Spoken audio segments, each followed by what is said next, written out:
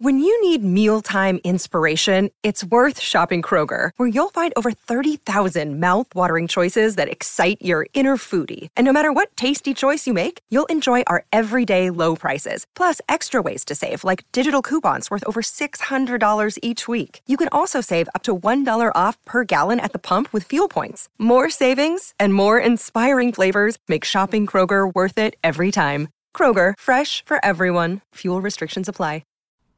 Listen, promise me you won't freak out, but there's no episode of Sexy Beasts this week.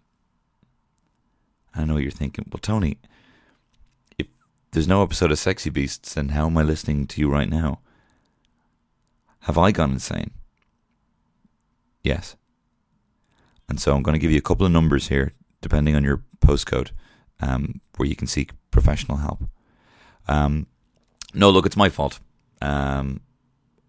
Just an insanely busy, crazy week, and just couldn't find the scheduling time that would work to get an episode out. It's my fault. It's my fault. I'm the one. If this was a divorce, Jago has been doing his thing. He's been a loving mother. I have just had eyes on another woman or man, or someone who doesn't assign gender, and I've changed. And we love you so much, but we're just taking a 1 week break because I have been a zatsy boy, nasty man. I don't know what I'm talking about.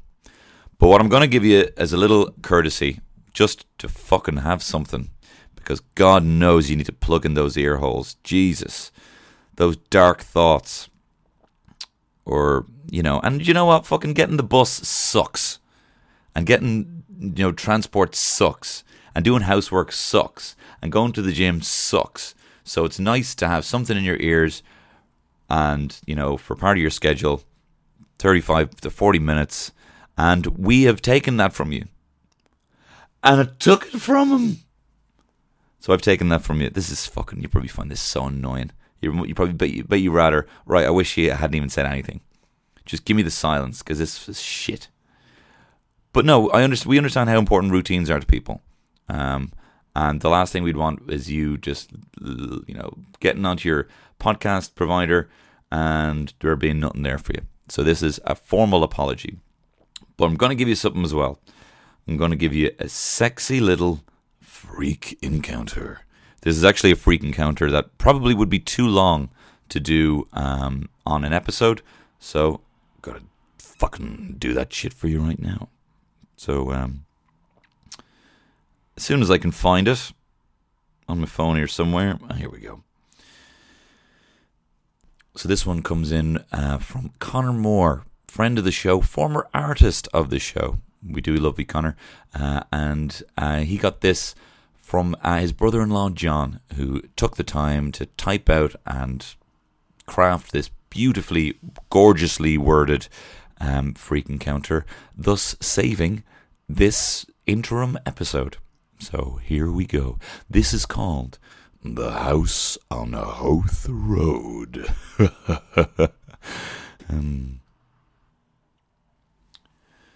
It was Christmas, 1985. The whole family on my mother's side were gathered in my granny's house in Coolock. Drinks and chat while Neil Diamond's The Jazz Singer soundtrack played in the background. I sat behind the couch and picked my nose as I played with my new box of Lego. I had a clear view into the hall and up the stairs through the glass panelled wall, very 70s. The conversation was fluid up to a point. Then someone mentioned the house on the Howth Road. "Oh, that place," said Uncle Tony. The silence that followed caught my attention, and I looked out from my hiding place. "That was a mad place," someone said, breaking the silence. "Yes," added my granny. "We had to get out of there." I got the feeling this was the first time anyone had addressed the subject. They all looked frightened. Over the next hour, each of them recounted their experience. I don't think they knew I was listening. My Aunt Claire spoke of how She'd go to bed and wake in the early hours, feeling the blankets tighten around her. She used to think there was a man under the bed with his arms stretched wide, pulling the covers towards his core in an attempt to suffocate her. She'd scream, but nothing would come out. A classic tale of sleep paralysis, but the interesting thing was that each morning after these occurrences, the room would be filled with the scent of fresh orange peel. Mad stuff. I was transfixed. Snots and Lego forgotten, the fire crackled in the background as Neil Diamond waited for his take to be flipped. Then my mother spoke about how she used to share the box room with her grandmother, Granny Sandal. She recounted how she'd wake up sometimes and stare at the moonlight falling from a freestanding wardrobe at the end of the bed. Sometimes she thought she saw a face staring back at her in the glowing grain. One time, she woke up and saw Granny Sandal sitting at the end of her bed. Granny Sandal was old, and she used to get up several times throughout the night, so this was no surprise. As consciousness slowly washed the slumber from my mother's mind, she began to focus, and she quickly realised that the figure at the end of the bed was no resemblance to Granny Sandal. The back of the head, the hair, the night garments, all different. My mother spun around in their bed, only to see the true form of Granny Sandal fast asleep in the bed next to her. Primal fear took hold as she turned back to the end of the bed. Nothing. Nobody there. Only the moonlit face on the wardrobe staring back at her. My grandmother stood up and tossed a load of coal into the scuttle from the scuttle into the dying fire. She sat back down without comment. Then my Uncle Tony spoke. He looked terrified, gaunt, as if each word leaving his lips surfaced self-exsanguination. He recalled walking into his bedroom one winter's evening. The cold white street light poured through the wide bay windows, painting the wall with a monotone. His subconscious mind ordered him to cross the room and draw the curtain. As he did so, he was greeted by the figure of an old woman staring back at him, one floor up, standing, apparently in mid-air, staring back at him. The whites of her eyes blood red, the corneas black. I gasped, but nobody took notice. It sounds odd, but they all looked relaxed and terrified at the same time, as if there was nothing alarming about the tales that filled the air. Upon further discussion, it was agreed that the garb on the woman was the same as the one at the end of my mother's bed. Whew, fucking shit. Jesus Christ. As the morning wore on, more stories were freed, and the atmosphere never really returned to how it was before the mention of the Howth Road. Neil Diamond didn't get a second set. I learned at some point afterwards there was an unspoken, unanimous and obvious decision to move house. They ended up in Coolock, in the house which we sat in that Christmas. It seemed that this type of trouble has the ability to follow its subjects. My grandmother spoke then. After they moved, she was hanging up the washing, drip drying my grandfather's shirts overnight for the week ahead.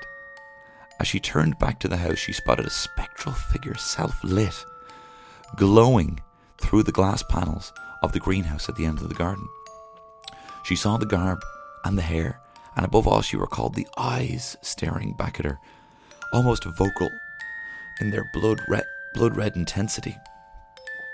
And just as quick, the figure dissolved into the specular reflection of the kitchen light of the glass panels. It was then my grandfather's turn. Later in the early hours of the following day, as he had balanced the garage's books by the week, he sipped a brandy in the front room, the same room I sat in now. He looked up and through the glass-panelled wall. He saw the figure of my grandmother glide up the stairs. Fuck. Molly, he called, you're up. The figure continued uninterrupted and disappeared around the bend into the landing. Molly, my grandfather called again. He stood up, drained his glass, and followed her up the stairs. He heard the bathroom door close. As he stood up, the light bleeding through the gaps in the door frame. He asked if everything was okay. The toilet flushed, and then silence. Then my grandmother from behind touched his arm and sleepily asked what he was up to.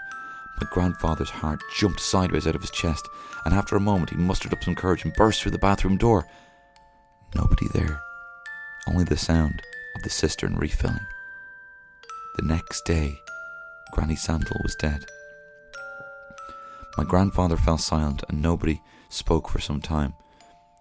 We were put in the car soon afterwards, and I remember staring out the street lights all the way home to Donamead. I don't know if I slept well that night. I was too young. Some weeks later, I stood in front of the ironing board as my mother tackled the large basket of washing. "Ma'am," I asked, "do you believe in ghosts?" "Yes," she said, "but don't ever be scared when you see one because they can't harm you." My nipples. My nipples could cut glass. Oh my God. There's not even anyone here in this room to comfort me. That's fucked up, but that's awesome. And you know what? I reckon that a lot of people listening have similar stories. Come on. Yeah, there's a weird house.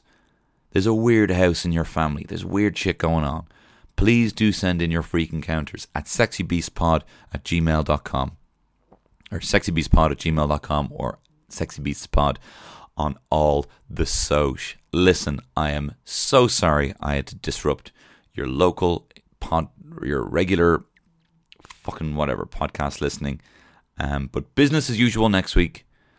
And I love you so much, as does Jago. Your mammy and I love you very much, okay? Mammy and daddy are just being silly, okay? Mammy and daddy are just being silly. Girl, you got that sexy beast. You're just so sexy. Are you a Loch Ness monster? Or are you Bigfoot, cryptid, supernatural vampires, banshees, Tony and Jago? Oops, there's a Wendigo. Hey, coming after me. Who the fuck said you could laugh at me, smack with me? With a Bigfoot dick you could slap with me? Blasphemy. You could dare come at me with a Bigfoot dick and a Loch Ness monster pussy? Baby, sexy beast.